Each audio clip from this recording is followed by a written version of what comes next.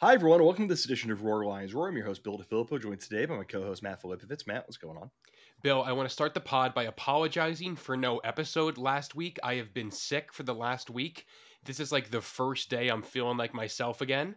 And I'm excited to talk about what has been a very busy, 10 days or so for Penn State football. Yeah, what was our last episode? It was the day that Penn Nicky State's... got hired. Yeah, Mm-hmm. that mixed with the bowl announcement. So it's been about, like you said, 10 days, 2 weeks, something like that. And in that time, like Matt has mentioned, a lot has happened in the world of Penn State football. If you're looking for a bowl preview, we're going to be doing that a little bit later in the week. Might have some help as we do that, but we'll see if we can get some stuff organized there. But that'll be coming a little bit later in the week. We're not going to be talking about Penn State's Peach Bowl matchup against Ole Miss now. Instead, we're going to talk about guys leaving for the NFL, announcing they're going to the NFL, which we'll get to at the end of this podcast. The transfers that Penn State has brought in, we're recording this at 3:30 on Sunday afternoon. So Penn State just landed a commitment from a walk-on kicker transfer, and there's one or two guys we're going to be discussing in this. But before we get to this, we get to all that. We haven't podcasted since Manny Diaz announced he was leaving for Duke. And a couple of hours ago, starting with Pete Thamel of ESPN, and since getting reported by a number of folks in the college football world, in the Penn State world, etc., it was announced that James Franklin is trying to make a very similar hire in who is going to be replacing Manny Diaz by going and hiring Tom Allen, the former head coach of Indiana, who just got fired this past, over this offseason. So Bag King Tom Allen. Yeah. We'll certainly get to why Matt said that in a bit. But before we get to that, Matt, Manny Diaz, like we mentioned, gone. Were you surprised by Manny going, and what were your thoughts on him leaving for Duke specifically? No, I talked about it actually with Nick on the Michigan State Recap podcast, that when Duke came open, it felt like the perfect fit. They're a program that's comfortable hiring a defensive-minded head coach like they did with Mike Elko. It's an ACC job, so it's a Power 5 job. And it's the kind of program that I think was willing to take a risk on Manny Diaz. Like, Diaz's tenure at Miami was not really a failure, but it didn't really pan out like everybody hoped for.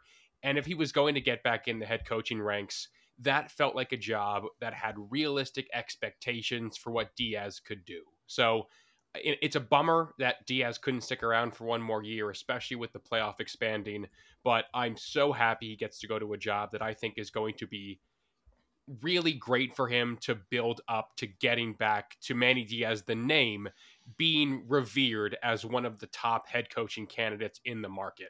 I think he's going to have a really great tenure at Duke, and I really hope he gets another shot at one of the big 1A jobs out there one day. Yeah, I think it could be really easy to forget, might not be the right word, but there are a lot of guys who really relish the opportunity to be a head coach, partially because of just what that means, the status of it, the gravity of that kind of job. And these dudes are really competitive. Like, you do not get to this point unless you are an incredibly competitive person. And with Manny Diaz, he's had one head coaching career in his entire coaching career, dating back to when he first got into it as a GA at Florida State. And it was with his hometown team. It was playing for the team in the city where his dad was the mayor, like all these sorts of things. And he got, he literally backed out of taking a different head coaching job like 3 weeks after he got it to take this job. And he was fired in a very unceremonious way. So for him to, after not deserving it, Miami thinks there's something different than what they are. Like, Diaz was building something special there. I think that was, even all these years later, I still think he really got the short end of the stick there. I won't even say he was building something special. I mean, I just think that if you're firing a coach for going 21-15 over 3 years and 16-9 over 3 years, you better have something better for sure in line. Something better for sure. And in his 2 years, Mario Cristobal has gone 5-7, 7-5, 3-5, 3-5. Like, well, whatever. That's a conversation for a different day. But after all of that, Manny getting a head coaching job doesn't surprise me at all. No. Manny only being here it was always a bit of a marriage of convenience between for sure. Manny Diaz and Penn State football. I think we can all agree on that. And the only reason I was surprised about Duke specifically, it's in the ACC, it's in a conference, so certainly that's a big part of it. But in a state he knows. He was the NC State defensive coordinator like over a decade ago too.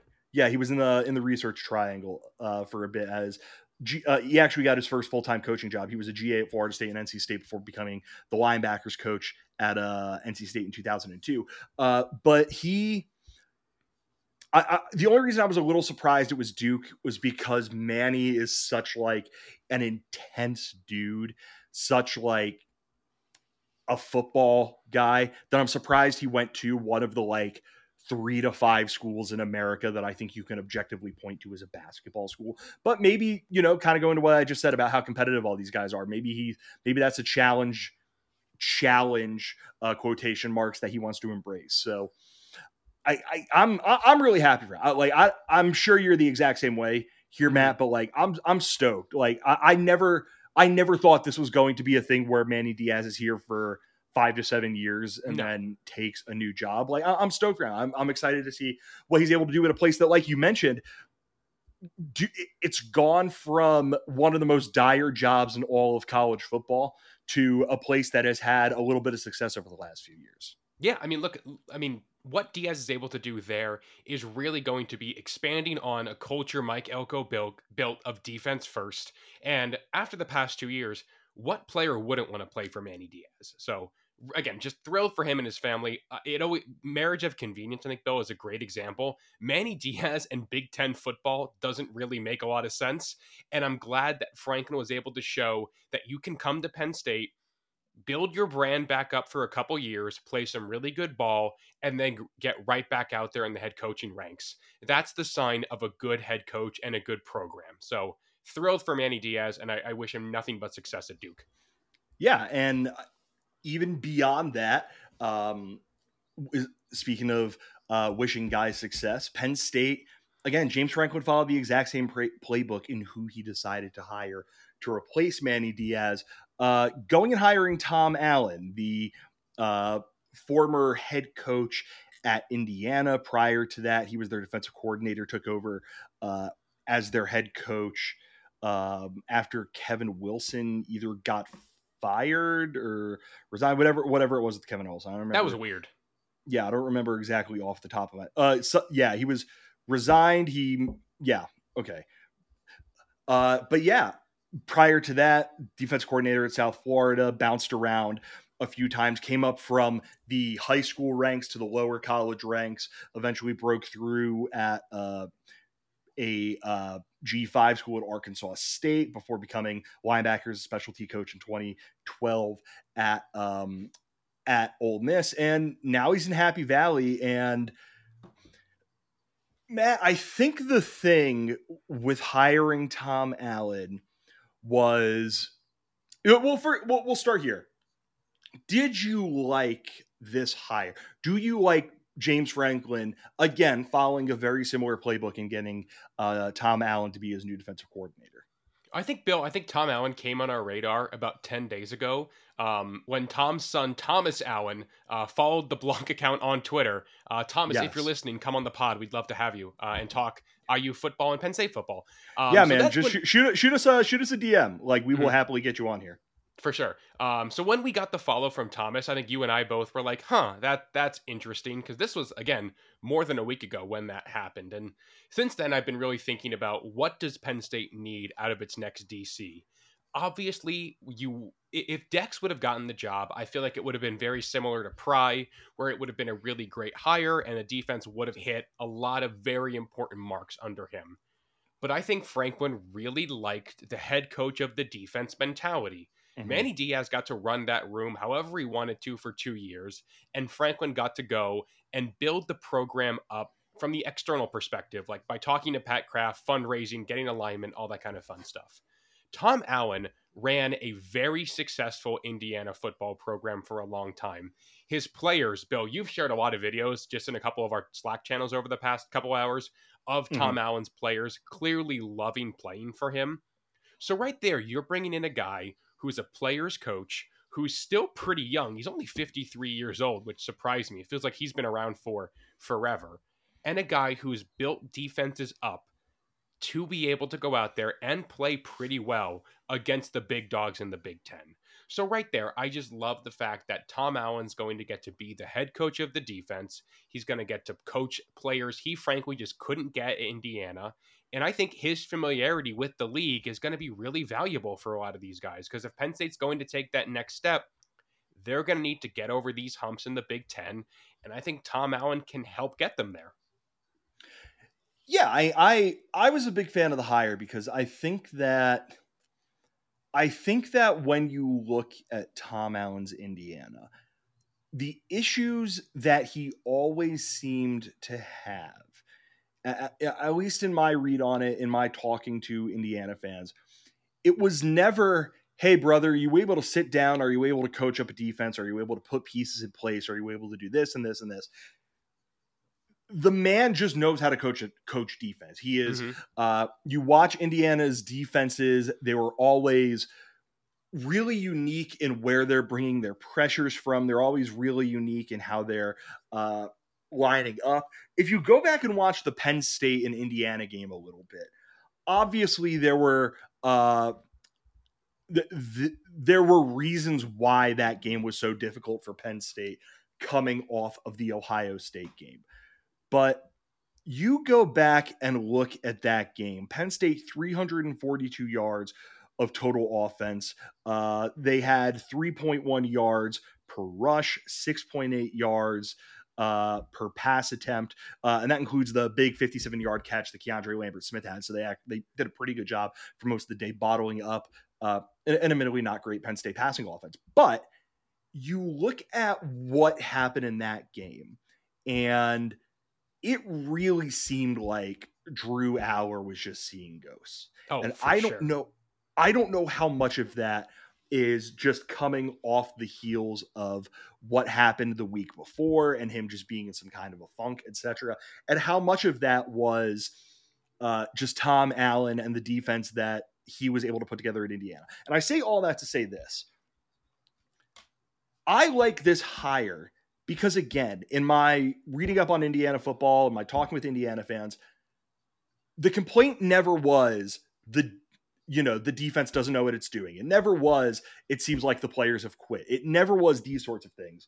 It was Allen just doesn't really have the head coach thing about him.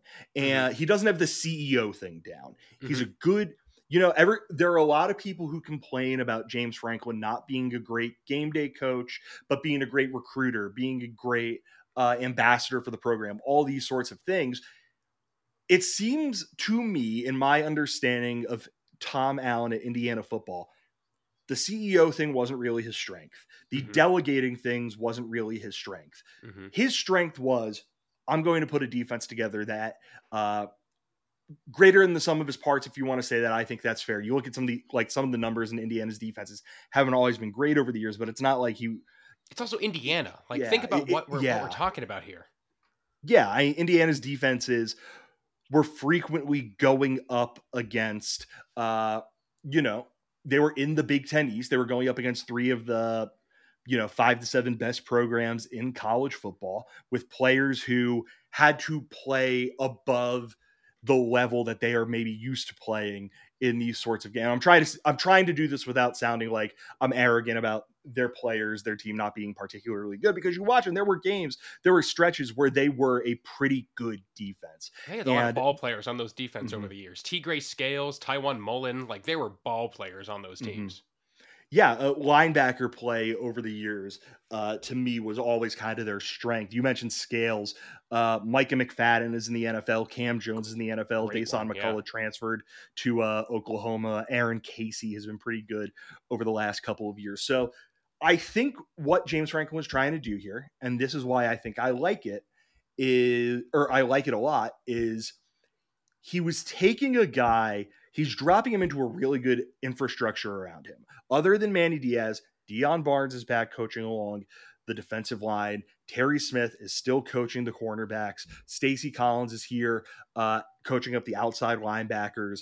Anthony Poindexter is here, still co-defensive coordinator, but also the safeties coach. So what you're doing is you're taking a really good X's and O's guys, a really good motivator of players, a guy that players seem to always like and want to play for, again, based on my outsider's understanding of it.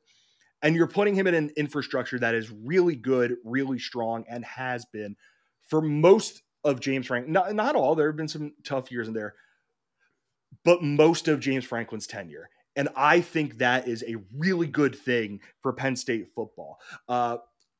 What I will say, Matt, is that I don't know if I was surprised by it. I don't know if I view this as a bit of a out of left field hire, because it followed a script that Franklin seems like he wants to follow. But Mm-hmm. for some reason, Penn State hiring Tom Allen, there's something about it that did make me raise my eyebrow, and I can't quite articulate why. Were you surprised at all by this? Were there any other people that you wanted Penn State to hire? Anything like that?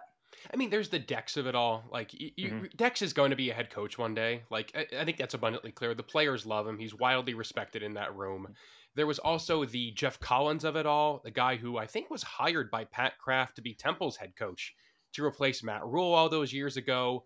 But Tom Allen, you just take this step back and it makes sense. And Franklin, between the Tom Allen hire and the Andy Kotelnicki hire, he's bringing in guys who routinely raise the floor of their programs. And Penn State's floor is already really high. So I'm excited to see what these guys who routinely coach at, for lack of a better term, broke FBS Power 5 schools, they brought them to new heights. Indiana in 2020 was a revelation. I think they would have been great even without like the COVID asterisk, if you want to call it that.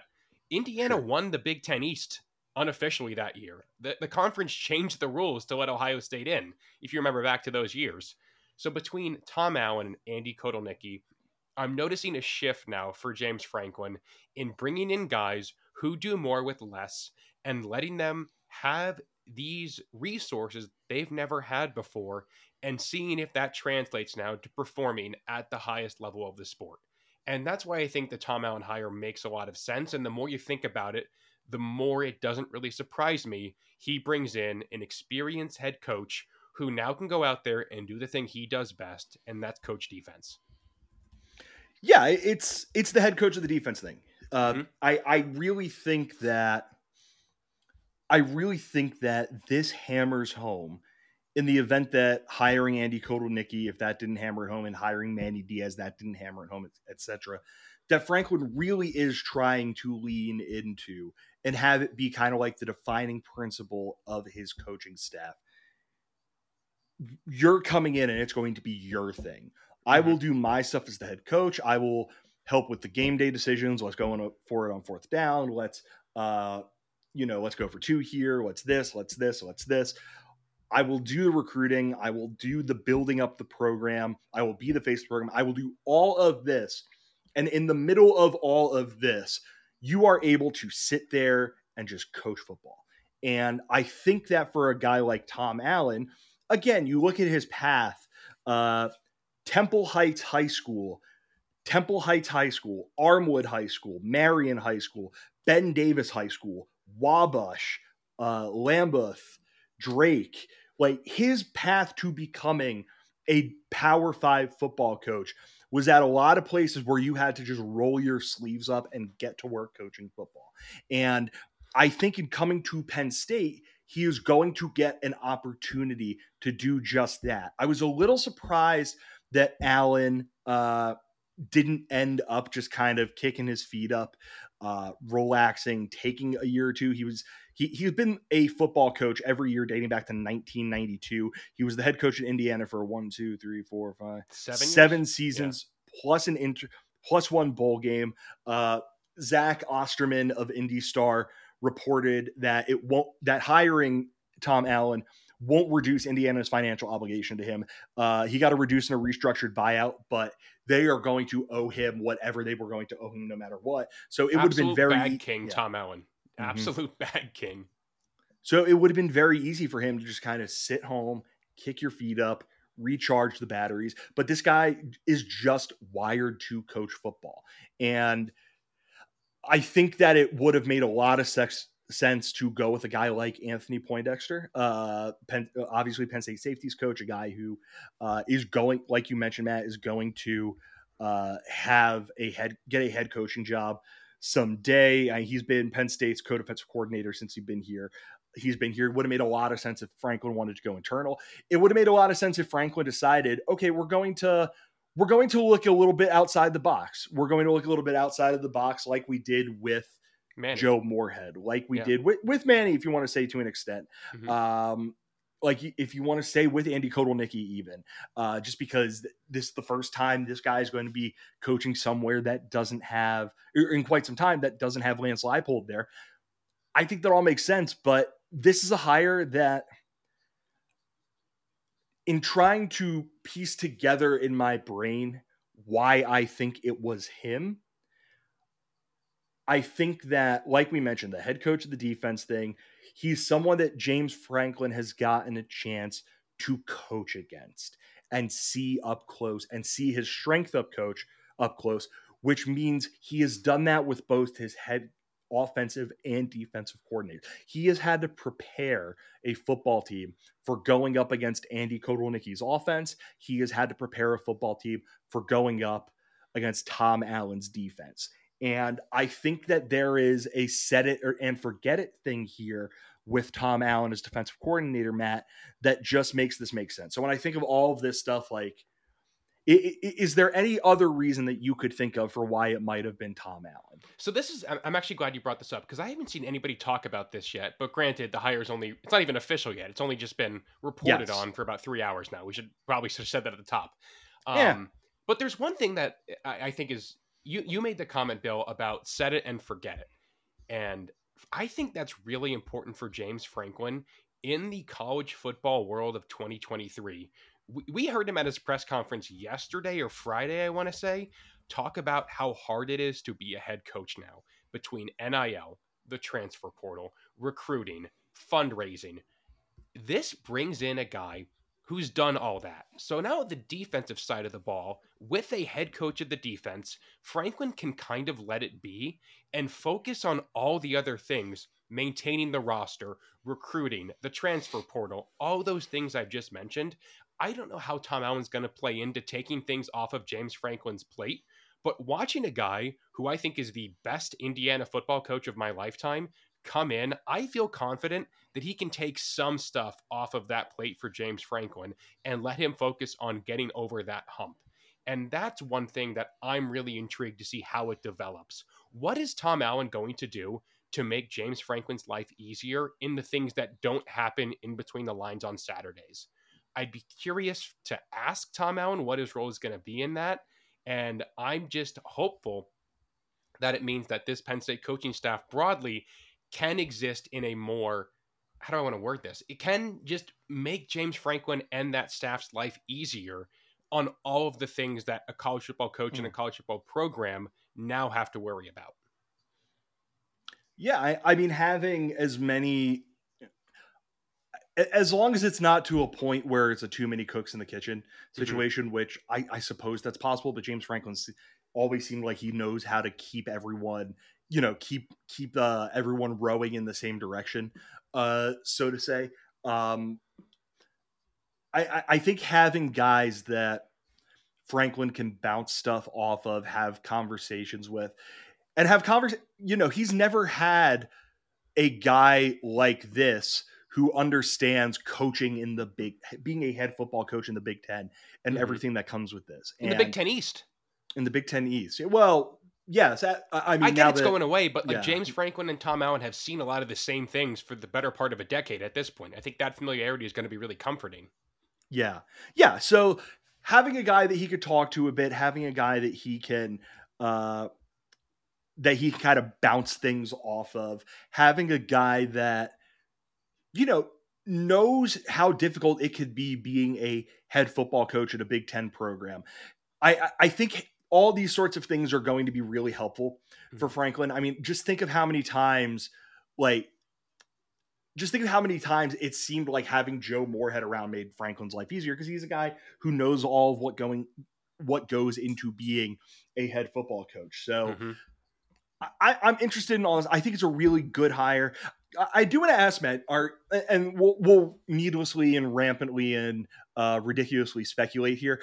Do you think this is going to be the kind of hire where it's kind of like Manny Diaz, where we're going to be looking at this in 2 years and going, oh well, again, marriage of convenience. He's now going to go get a head coaching job, or do you think this might be a situation where he sticks around for a tiny bit. Again, he's not sticking around for 20 years or anything, Right. but he sticks around a little bit longer than that. I mean, he's so young. Like he's only 53 years old. That's like Mhm. he has at least 10 more years of coaching in him if he wants it.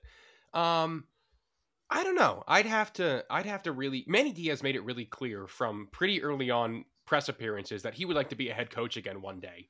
Tom Mhm. Allen's been there, done that. I'm sure every coach wants to do it, but I'm sure once Tom Allen sees how much fun and how successful he can be as just a very well paid defensive coordinator, I think that's a really attractive life to a lot of coaches who just want to coach ball.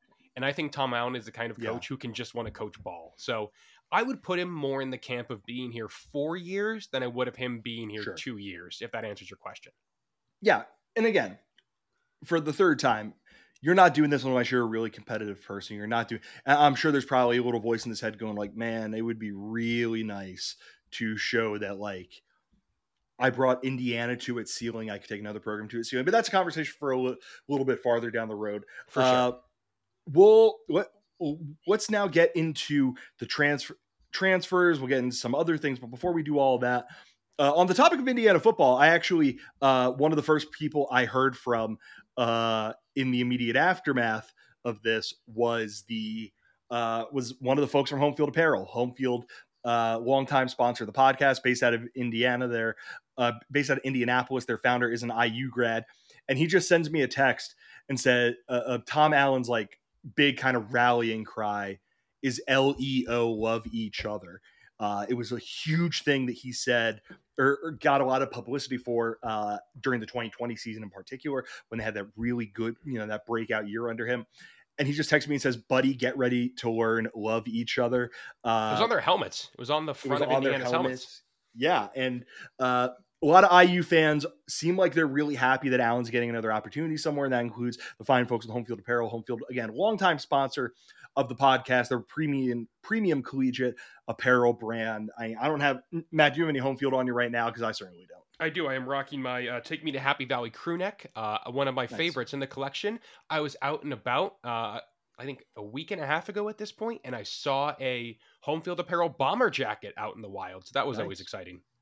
Nice. And like Matt mentioned, crew necks, bomber jackets, t-shirts, long Hats. sleeve shirts, quarter zips, hat. Like if you want it to be in your collection of gear, whether it's for Penn State or for another school, Home Field Apparel has got you. We can't, even if they weren't a sponsor of the podcast, we would recommend anything and everything that you can get from Home Field Apparel. And if you want to be able to get your hands on some stuff from Home Field and you're a first time buyer, from Home Field, use the promo code RLR23 for 15% off of your first order. Again, if you've never purchased anything from Home Field Apparel before, use the promo code RLR23 for 15% off of your first order. Thank you, as always, to Home Field Apparel for sponsoring this podcast. And now, Matt, let's get back to talking a little bit of ball. And we're going to go in a different direction. Can I ask you a question? Sure, hit me. It's NFL Saturday, LML. It's NFL Sunday right now. Bill, do you know how many yards Chris Godwin had today in the Buccaneers' win over the Packers? 124. More. 150. 155 yards Chris Godwin had on 10 receptions today. Shout out to Chris Godwin. God, I root for, I don't have an NFL team at this point, so I root for Penn State players. And I'm very upset that the Kansas City Chiefs didn't trade for Chris Godwin, because I want him on a team where he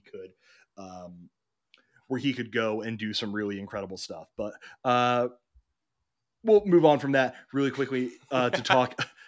Yeah, sorry. I get very frustrated when I see guys on Penn State in really dire situations, which is a big reason why I wanted the Bills to trade for Saquon Barkley for years. But yeah, let's get into talking about the transfer portal. Penn State has dipped into the portal so far to get a pair of players. One is Alan Herron, a offensive tackle from Division II Shorter University, and the second just learned this about an hour ago. Walk-on kicker named Chase Meyer, who is coming from Tulsa. And let's start by talking about Alan Herron. Matt, D2 offensive lineman, apologies, coming to Penn State. From Shorter, he is listed at 6'6", 310 pounds. He is an offensive tackle through and through. I believe his backstory involves him being relatively new to the game of football. What sticks out about him in the little bit that we've gotten to see and learn and watch about him? Do you think that Penn State has, the left tackle of the future to replace Olu Fashanu in this guy? So I think there's a lot of value here. Number one, D2 guy coming up with multiple years of eligibility, as well as a red shirt available, also set to arrive in a couple weeks for the spring semester. So right there, you get a guy onto campus. You can decide how you want to handle his development. He has the red shirt year, and then 2 years after that if he wants it. So that's huge right there. You also factor in Olu's going pro. He hasn't said it officially yet, but we feel like we know that. And then Caden Wallace yesterday announced he's going pro. Right there, 2 tackles are out the door. And to replace them, you really only have Drew Shelton as a proven commodity at any level of college football. You can kind of count JB Nelson in there, but I think he's going to stick at guard through and through throughout the rest of his career. So you're bringing a great depth piece, a guy you can decide if you need him now or if you can save him and play him later. And Penn State has had success of bringing in lower level offensive linemen and turning them into serviceable players. I think with Herron's ceiling, it's a little bit more than serviceable is probably the hope for what he can develop into. But this feels like a great marriage. I love that he's going to get to campus early, and then we can kind of just wait and see how it plays out. There's no pressure on a D2 transfer to come in and be an instant impact guy, which I think is the real value in this. Yeah, I agree. I'm not going to say exactly what the wording of it was. Sean Fitz has shared some stuff that makes it sound like there's some real optimism about what he can turn into as a football player down the road. But you look at Penn State's roster right now. Chimdi Ono, a true freshman, who maintained his red shirt. Maintained his red shirt. He's a tackle. Alex Birchmeyer, probably interior offensive lineman. Yeah. But we'll end up seeing what happens with him. Drew Shelton, like you mentioned, Anthony Donko, we don't know what the future is going to hold for him. And then Javen Williams is the guy tackle through and through.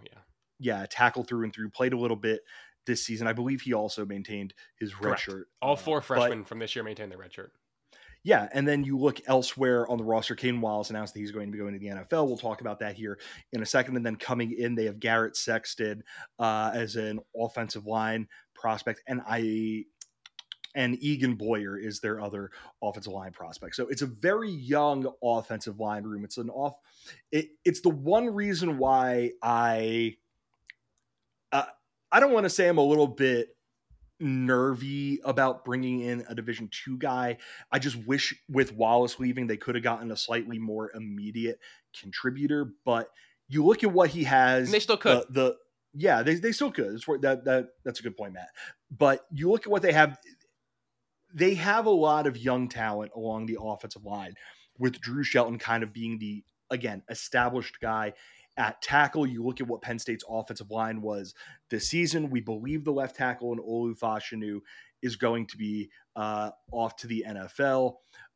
In at left guard, Penn State went with a little bit of rotation with JB Nelson, but I haven't seen anything to indicate that either he or Vega Ioane could end up leaving. You look at center, Hunter Norzad is going to be leaving. You look at right guard, haven't seen anything one way or the other on Sal Wormley. Have we seen anything? I can't remember off the top of my head, Matt. We have nothing official yet Okay. on Sal Wormley. Yeah, and then a right tackle, Caden Wallace is gone. So Penn State's going to be losing a lot off of its offensive line, and that's where I get a little bit of concern about one of their additions in the portal being a guy who might be a bit of a project, but I think it's very easy to very, very easy might not be the right way to put it, but I think when you look at this as an upside swing, you kind of have to take it. And you look at his offer sheet: Penn State, Miami, Auburn, Clemson, NC State, Texas Tech. There's obviously something here. Going to be doing a little bit more watching of the film on him, but ultimately, it's exciting to bring in guys with high ceilings from the transfer portal. And I'm glad Penn State was able to do that here. Yeah, again, I think it's a good use of a scholarship. With how young the room is, it's a lot of projecting right now across pretty much every position. So if you can bring in a guy that a lot of other programs feel like has this high ceiling, and again, I cannot stress enough how important I think it is he's getting here for the spring semester, because it just gives them time to decide how they want to handle it. Mm-hmm. And then it gives them maybe another shot at a guy when the second round of the portal entries come in the spring.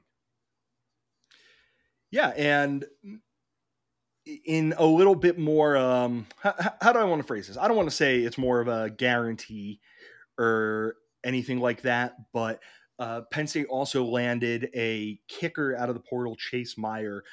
Started his career at the University of Pennsylvania before spending this past year at Tulsa. And while at Tulsa, 17 for 20 on kicks, a long of 47, 30 for 31 on PATs. Penn State also ended the year with a game-winning walk-off kick to have the Golden Hurricane beat ECU. So got that clutch in them. Penn State had a lot of success in the portal by going and bringing in Alex Felkins, who, funny enough, is from Tulsa, Oklahoma. So I wonder That's if they're weird. The Tulsa connection that keeps happening here is weird. I wonder if they've ever crossed paths one time or another. Matt, I think this one is. I think it's pretty simple. Penn State has a scholarship guy in Sander Sahaydak. It has a walk-on guy in Ryan Barker. And now it's bringing in another walk-on guy. Like, I don't necessarily think this says too terribly much in one direction or the other about what they think of the guys they have in their room. I think it's just, hey, if you can bring in another person to compete for a position that it was a bit of a concern last year, the answer to that is now gone. You might as well go ahead and do that. Yeah, I mean, walk on 3 to play 2. Sanders Haydak's going to be a redshirt junior already, so it's I get you have a scholarship guy in the room, but competition helps. So now I think you have 3 guys in that kicking room who are really going to push each other and make each other better, and that's what happened with Felkins and Sahaydak last year. And I'm excited to see what happens next. So again, hopefully they don't need him, and Sahaydak can be the scholarship guy to come through. But it's good to have that extra layer of security. Are you saying that about Sahaydak because you actually want him to be the guy, or just because he's from the Lehigh Valley? A little bit of both. I mean, if you're going to have a scholarship specialist, you want him to be the guy. Like, scholarships are really valuable. I really do hope that he can figure it out. And he did win the job last year at a camp, but I think we quickly learned that means nothing until the lights come on. So I'm curious to see how this whole thing shakes out. Yeah.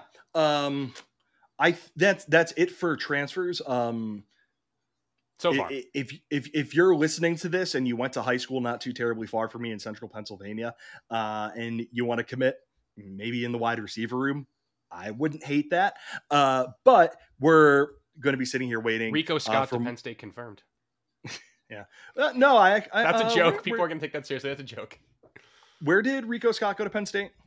He committed to Alabama, but he's committed to Alabama, but he's from Harrisburg. Yeah. Yeah, I didn't go to high school that close to particularly close to Harrisburg. I was very much in central Pennsylvania. So what county? Rico Scott? Were you Berks? No, you weren't Berks County. Were you? No. I was Montour County. That was it. Okay. Yeah, I think Danville's Montour. It's been quite a while since I lived in central Pennsylvania, so I don't remember off the top of my head. But yeah, if you went to Southern Columbia High School and want to come to Penn State now, that would be really cool. I have just anything else listed here for the end of the pod, Matt. There was something that you wanted to discuss, and I'm just going to kind of roll the ball out here and kind of let you take over as host from this point. Yeah, start things off. 2 portal entries for Penn State. Alex Bacchetta. Bill, allegedly your cousin has now committed to Rice Oh, University as a punter. So good for okay, Alex. so let me explain that bit. Um, I think he'll be cool with me saying this, but when he first came to Penn State, and he was just this like fresh faced 18-year-old, Alex reached out to me and said, "Hey, I have some family from, I believe he said southeastern Pennsylvania, with the last name DeFilippo. Do you know if you're related to them at all?" And I don't think so. I don't know for 100%, but ever since then, I've jokingly referred to him as my cousin. I wouldn't hate it if he was my cousin. He seems like a good dude, a guy who did a lot for Penn State, like you mentioned, Matt, now on to Rice. But yeah, Alex, shout out to you. I Good hope luck. that our paths cross again someday. Yeah, great school. Good for him as a punter. You can find success anywhere, and he gets to do it in Houston. It's like a cool city and somewhere warm. And the reason I think Bacchetta left is Riley Thompson was granted 2 additional years of eligibility. A lot of that, he's an older guy already. I think he's like 22 or 23. Mhm. But with him coming from Australia, his eligibility was a little bit weird. So now we get 2 more years of Riley Thompson. So Penn State's holder and punter are now both back, which I think is a pretty underrated storyline. And then Christian Driver also entered the transfer portal, son of Donald Driver. So the receiver room thins out a little bit, but best of luck to Christian wherever he ends up. That's a guy we're going to root for. He did a lot for Penn State on special teams last year, and I hope he's able to find a spot where he can be productive at wide receiver. So good luck to Christian Driver. Bill, and now we have NFL draft decisions rolling in. Nobody for Penn State yet has announced they're coming back. If you want to count Riley Thompson in that category, whatever, do that. But Caden Wallace, Theo Johnson, Curtis Jacobs, and Chop Robinson have all announced they're going to be declaring for the NFL draft. Chop's done at Penn State, not going to play in the bowl game. That's his decision. No judgment from me. Go get your bag. Totally fine with it. I don't get why people care. He has money to make. He's got a family to take care of. Go Yeah, get your bag. I mean, there. How many of the people who have a problem with this are the exact same people who think the season was like a once in a generation disappointment because they didn't make it to the playoff or they didn't win the Big Ten or something like that. Like I don't think you could be one of those people and also be disappointed that the team isn't playing in a bowl or that a player is not playing in the bowl game. Right. I don't think those two things square away. Right. But Caden Wallace, we'll start off with Caden Wallace, Bill. 5th-year guy. I never really expected him to take his COVID year, and I really do think he put together his best season this year, and I'm really glad that he now, I think, has a shot to land in an NFL training camp, and where it goes from there, we'll see. But I really do hope Caden Wallace can go out there and parlay this season into an NFL future. Mm-hmm. Yeah, I think that as someone who watches a lot of the NFL on Sundays, and watches, first take and the analysis shows and all these sorts of things, it's pretty clear to me that there is a market for guys who can, they're not even a market. There's like a crisis among football fans in how bad backup offensive line play is. And I think that with Caden Wallace, he's a guy that he took a step forward this year, something that was really important for him in having any kind of an NFL future. And if he can be the kind of guy who, whether it's able to be a backup, whether it's able to pinch hit as a starter, maybe he further develops into a starter because he has kind of the physical traits to be a starter, starting offensive lineman in the NFL. I think it's a really good decision for him. Like I don't He can think play he guard would too. have. There's a ton of He value in could. playing multiple positions. Will Fries is starting for the Colts. I was going right to say now. Will Fries is a really Mhm. good example of this. Will Fries has been a really good member of the Indianapolis Colts offensive line this year As a guard after playing tackle for most of his time at Penn State. Yeah, so I don't think he was one of those guys who was going to vault himself up to the first round or anything by coming back for another year. So I'm glad. So I think even if he is a day 3 pick, I think he made the right decision here. Agreed. Who do you want to talk about next, Bill? Curtis Jacobs or Theo Johnson? I'll pass you the rock here. We just did offense. Let's go to defense now. Yeah, Curtis Jacobs off to the NFL. A 4-year contributor here at Penn State. Will not take his bonus year of COVID eligibility as expected. Bill, I think it very much so an unsung hero of this Penn State defense over the years. He's always played alongside just immensely talented players who I think make more splashy plays but Curtis Jacobs was a very reliable piece of the defense this year, and I think is going to be a day 2 pick in the NFL draft. Yeah, I mean, coming into this year, I remember we did that thing with who's a player you think is not getting talked about enough on the defensive side of the football, and I said Curtis Jacobs Mm-hmm. because there is something to the fact that he always just like you can kind of set your watch to him. He's just a really reliable player on Penn State's defense. Listed at 6'1", 230 pounds, has good size, good athleticism. This year, 47 tackles, 8 tackles for loss, 2.5 sacks, recovered a couple of fumbles. He's a guy who just knows how to make those little splash plays. He's comfortable in pass coverage. So you put these little bits together with him. Yeah, I definitely think a day 2 guy. I wouldn't be surprised if he's one of those guys who ends up having a really big combine because he's a really athletically gifted dude. And he's able to parlay that into, oh, wow, I didn't think Curtis Jacobs was going to go that high, but he ended up doing something pretty, going to a good situation a little bit earlier in the draft than I think a lot of people would have thought. Speaking of guys who are probably going to dominate the combine, Theo Johnson. Bill, I think he's a fringe day 2 guy. I think Theo Johnson, again, 4-year contributor, guy who really came on strong towards the end of his junior year and had a pretty solid senior season. And I think he's a guy who's going to add to this long list of Penn State tight ends being productive in the NFL. Yeah, I think he's kind of primed. I think he's primed to be a guy who has a better NFL career than he did college. Yep. And it's basically because you look at his size, 6'6", 250. His big weakness was his blocking. He wasn't always the strongest and most capable blocker. And in the NFL, that's not as big of an issue. I will say I don't think that that's necessarily guaranteed. You look at, how the NFL career of a guy like Mike Gesicki is gone. Mike got paid, but at a certain point, Mike kind of, his career started to go in one direction when it looked like it had gone in another. So he'll still have to be able to block a little bit, but with Theo's size, with his athletic traits, with his length, with his ability, if he goes into a situation that has a really good downfield passing game, I think he's going to have a pretty good career. Kind of working. I don't even know if it's necessarily working against him. This is a pretty good tight end class. At the very top, Brock Bowers is going to be the first tight end off the board. Kuiper has Brock Bowers is the best player in college football, regardless of position. I'll die on that hill. Yeah, Kuiper has him as his number 5 tight end behind Bowers, Jatavion Sanders of Texas, Kate Stover of Ohio State, and Luke Lachey of Iowa. Makes sense. So he might wait a little bit to hear his name called, but he's a guy who I think he has to shore up his blocking. He has to become a little bit more assertive, I would say, in the passing game, but there's stuff to really like about him. For sure. And Bill, of these 3 guys, I think it's fair to say, we'll throw Chop in here. Of these 4 guys, I think Caden Wallace is going to be the guy we miss the most in 2024. Fair to say? Just by nature of what's behind them. We still don't know what's going to happen with Tyler Warren yet, but I think Caden Wallace is going to be the biggest loss of this group. Yeah, I would, at this early juncture, we'll see what ends up happening a little farther.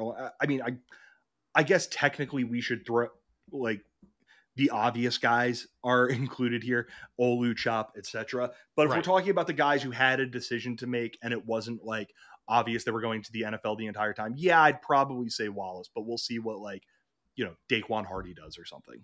Yeah, that's a big one. And then, Bill, one last thing before we go. I want to make sure I called this out. It was winter graduation term this past weekend. Jordan Lucas, Penn State legend, former safety, former quarterback, Super Bowl champion with the Chiefs, and a one-time member of my beloved Chicago Bears. He got his degree this weekend. Congratulations to him. And then the program posted a photo as well. Guys who got their degrees: Hunter Norzad got his master's degree, Tyler Warren, Adisa Isaac, Olu, Caden Wallace, Sal Wormley, Keaton Ellis, Jordan Vandenberg, Nick Dawkins, Jake Wilson, and Daquan Hardy all joined the alumni ranks as well. So congrats to all those guys. Always cool to see. Yeah, absolutely. And I think that's a really good note to end this episode of the podcast on. Thank you, everyone, as always, for listening to this edition of Roar Lions Roar. Make sure you subscribe wherever you go and get your podcasts, Apple Podcasts, Spotify, etc. Leave us a 5-star review if you can. Leave us a question on Spotify. If we can get to it, help on it of YouTube. Subscribe over on YouTube. Give us a follow on Twitter at RLRblog. And as always, thank you very much to Homefield Apparel for sponsoring the podcast. One more time, use the promo code RLR23 for 15% off your first order if you're a new customer to Homefield Apparel. Once again, thank you everyone for listening to this edition of the pod. For Matt Filipovitz, I'm Bill DeFilippo. Take care, everyone. Shout out Seth Lundy, first career NBA bucket this week too. Big week for us.